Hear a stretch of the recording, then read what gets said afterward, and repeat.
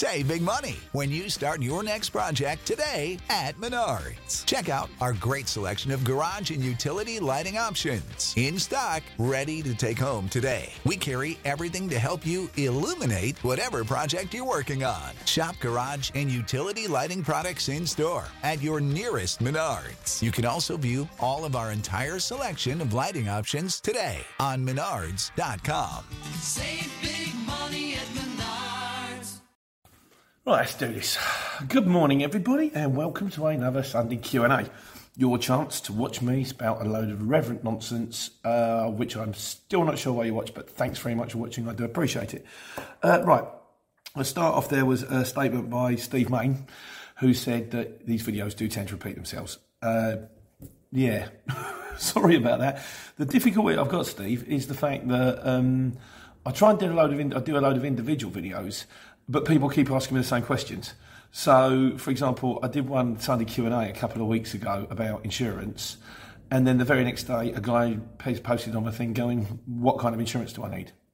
So, what I am going to do, I'm going to do a few more of the individual ones, and then if people give something in the comments, I can go, there's a video on this. You can go to this video and check it out, which means we can maybe focus a little bit more on the general questions that you're trying to get to the bottom of, which no one knows the answers to. A couple of which we have answers to. Thanks very much to the YouTube community out there, because like I say, I'm just some clueless idiot, a mouthpiece for all you guys who know far better than me.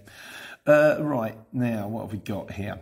There was a question last week. Do you need a CPC certificate if you want to be like an owner driver? I said, I haven't got one. I don't even know what one is. I think, according to Leon Horton, thank you, Leon, it's a certificate, a manager certificate that you need if you're running a company with HGVs. So that presumably is to do with vehicles over 3.5 tonnes that need tachographs and all that kind of stuff. I might do one on operators' licences, because I used to have an operator's licence, but we'll come to that. And then, so only if you only want them certificates if you're in a company, although someone else did make the point, it's not necessarily, you can employ an external transport manager. But if you're just going to drive a van on the CX, not a problem. And the big question that we've been trying to get to the bottom of, again, sorry, I could scroll back and find out who asked it, but I'm lazy. Do you need a tacho to put a car with a trailer? Right, now, I've had a few responses to this, and it is kind of a little bit of a grey area. But I've been trying to read between the lines, and the long and the short of it is, if it weighs more than 3.5 tonnes. So my cousin Darren said, I think your man might need a tacho, because there are vans with tachos that have been fitted at under 3.5 tonnes, but I don't know why. He said, so I thought, well, no, I've followed Darren's link. Hello, cousin Darren. He works for Ricardo now. He used to be a market trader just like me. To the VOSA website, and it basically says, if your total vehicle weight, because this is another weird one. I know that when I used to have a 7.5 tonner, you could do 7.5 tonnes, but if you put a trailer on the back, you could carry like 10, 11 tonnes, because it wasn't all on the one vehicle. It was on two vehicles. Still the same engine, still the same brakes. It's all a bit of a grey area. I'd ring VOSA if I was you, I'd just ask them. But the long and short of it says, if the total weight is over 3.5 tonnes. So I'm thinking, oh God, he's going to need a tacho. That's going to be a bit of a nose, fitting a tacho in a car or like a Ranger or something like that. And I thought, hang on a second, how much does a car weigh? Because it doesn't weigh as much as my van. My van must weigh just over 2 tonnes, and it's bigger than the car, so I think it might weigh two. I think I've got a laden weight of about just over 1,000 kilos, so probably 2.5 tonnes on my van, and it's much bigger than the car. Your average car weighs 1.4 tonnes. So if your car weighs 1.4 tonnes and the car you're carrying weighs, it's like one of the maths questions at school. The train leaves London and it's going 68 miles. I used to hate them. I'm probably better on now. Yeah, I've gone off on a tangent. So if your car weighs 1.4 tonnes and the car you're carrying weighs 1.4 tonnes, that's 2.8 tonnes. That means as long as your trailer, which is probably aluminium with a couple of tyres on and probably doesn't weigh an awful lot, is less than 700 kilos or 700 pounds, whatever it is in a tonne, I don't know, you're still under 3.5 tonnes. So you don't need a tacho. You do, however, apparently need the relevant licence. It's another reason why I turned in my operator's licence. You need a licence now to tow a vehicle. When I used to drive a lorry when I was on the markets, and As the idea being I could do 2 markets in one. I go to one, unload it, then go to the next one, unload it with the staff light. Go to the second one, unload it and work it, then load that one up, then go to the first one. I mean, it's like on Thursdays, Fridays and Saturdays, I've got to cover 2 markets out of one vehicle. But then they turned around to me and they said, you've got to do a test now to prove that you can drive a 7.5 tonne. And I thought, I've been driving it through London for the last 10 years, through narrow streets, and now you're telling me I need to take a test to prove that I can drive the vehicle I've been driving the last 10 years with no grief. So I just turned it in and got a van. What else we got going? So yeah, the short answer is, do you need a tacho to transport cars? No, not as long as you're under 3.5 tonnes. All you need is like a trailer licence, which presumably you go and get, like you get your CPGs for your motorbikes, you know, reversing the cones, all that kind of nonsense. What else we got now? New questions. Lakizes Mitev, did my best there. What was his question? Yes. What are you about keeping a fully loaded van overnight? So say, for example, they say picking up at 5 o'clock, dropping off in the morning. Everything you possibly can. I always find if it's on your driveway, it's probably the safest thing. Also, if your van's plain, that's kind of safe. And also, people know that 90% of the time your van overnight is going to be empty. Because you'll drop your last drop at like 3 o'clock, 5 o'clock, 8 o'clock, 9 o'clock, and then go home. That's what I tend to do. I'm in a lucky situation in the fact that near where I live, I've got secure parking behind an electric gate and then also behind a lock gate and with CCTV.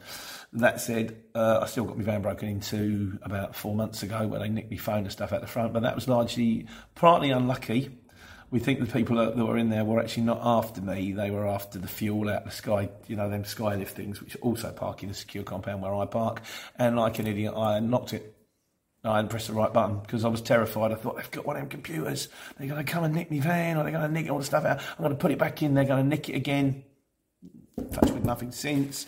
Also, I think because the compound in the summer, all the foliage and the brambles grow around it, so they can't get in. In the winter, it dies off and they can. So we'll have to have a word about the man in the winter. But yeah, the best you can is the long and the short of it. If you're going to stick it on your driveway, again, going back to my market days, because I used to have a fully loaded van all night, and they had like 10 grand of my stock on it. You can't insure that stock because, you know, it's just not feasible. You can hire it, you can do it goods in transit, but it ain't going to get nicked in transit. It's going to nicked overnight, isn't it? Ain't going to break when you're driving it to market. So what you do is you can get a boot, which you can put on your wheel if you want to. This is all handy if you don't want to nick your van as well. You can also put a steering lock on it. You can put it on your driveway, and then you can put your car or your wife's car or your daughter's car in front of it. You can get one of the metal posts on the driveway that click up, and you can put a padlock the best you can. The only snag with all of these things is you're kind of telegraphing, in the fact that if you start putting all this stuff in the van, then people will go, I don't know, that guy's protecting that van. I wonder what's going on there.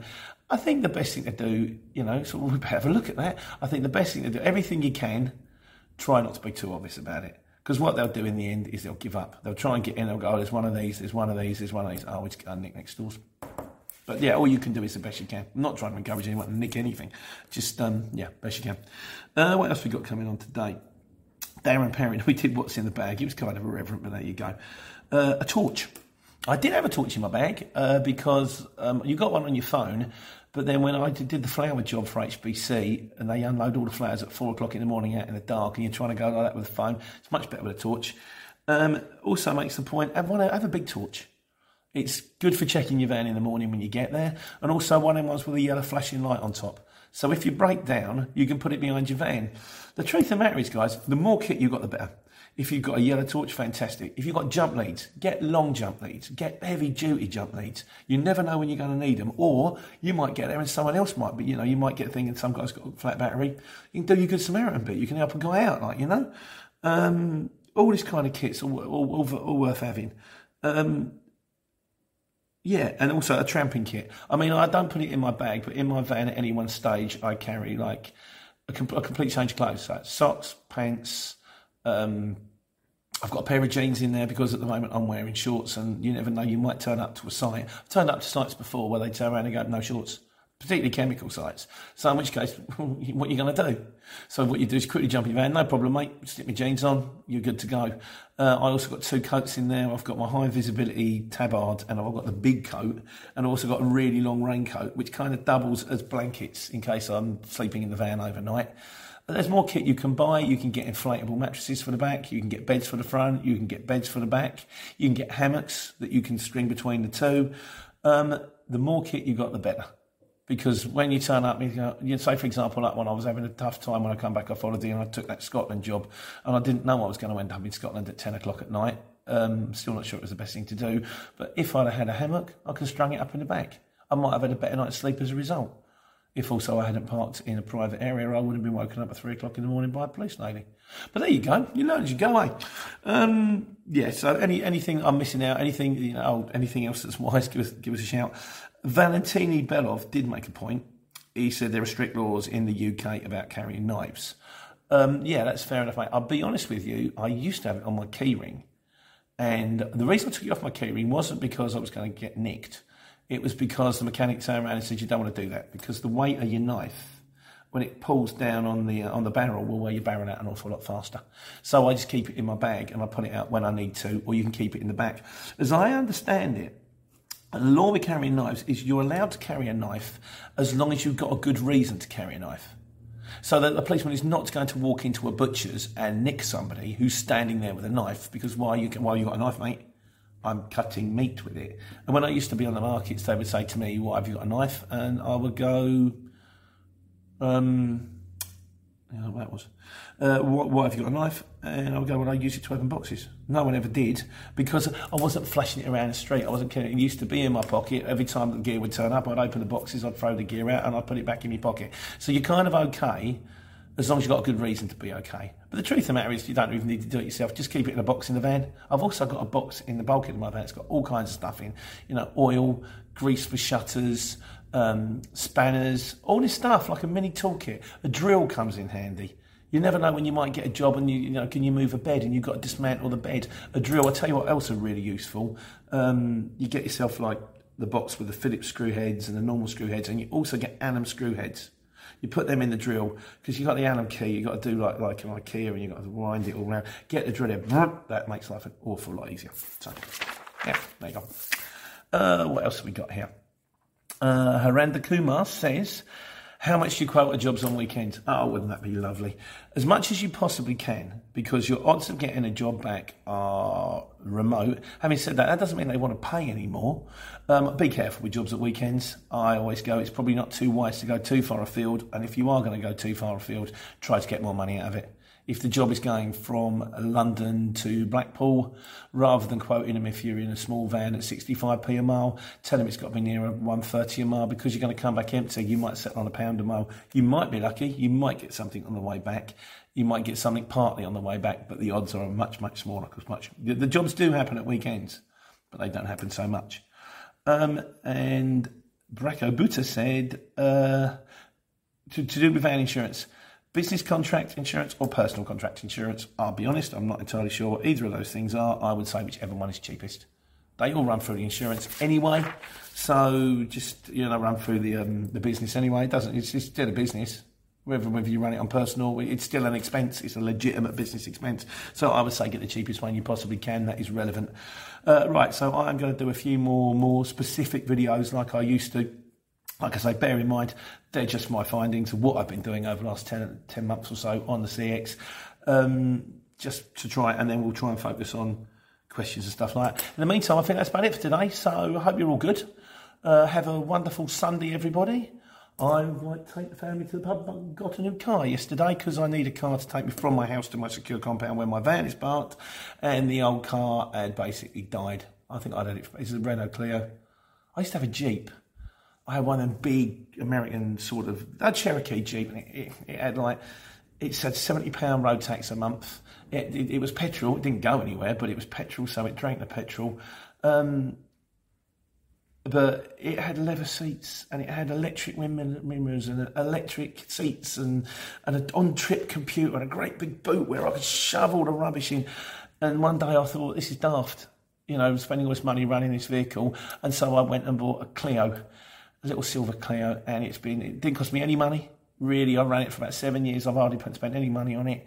And it was very cheap on tax and very cheap on insurance and didn't use hardly any fuel. And it was boring.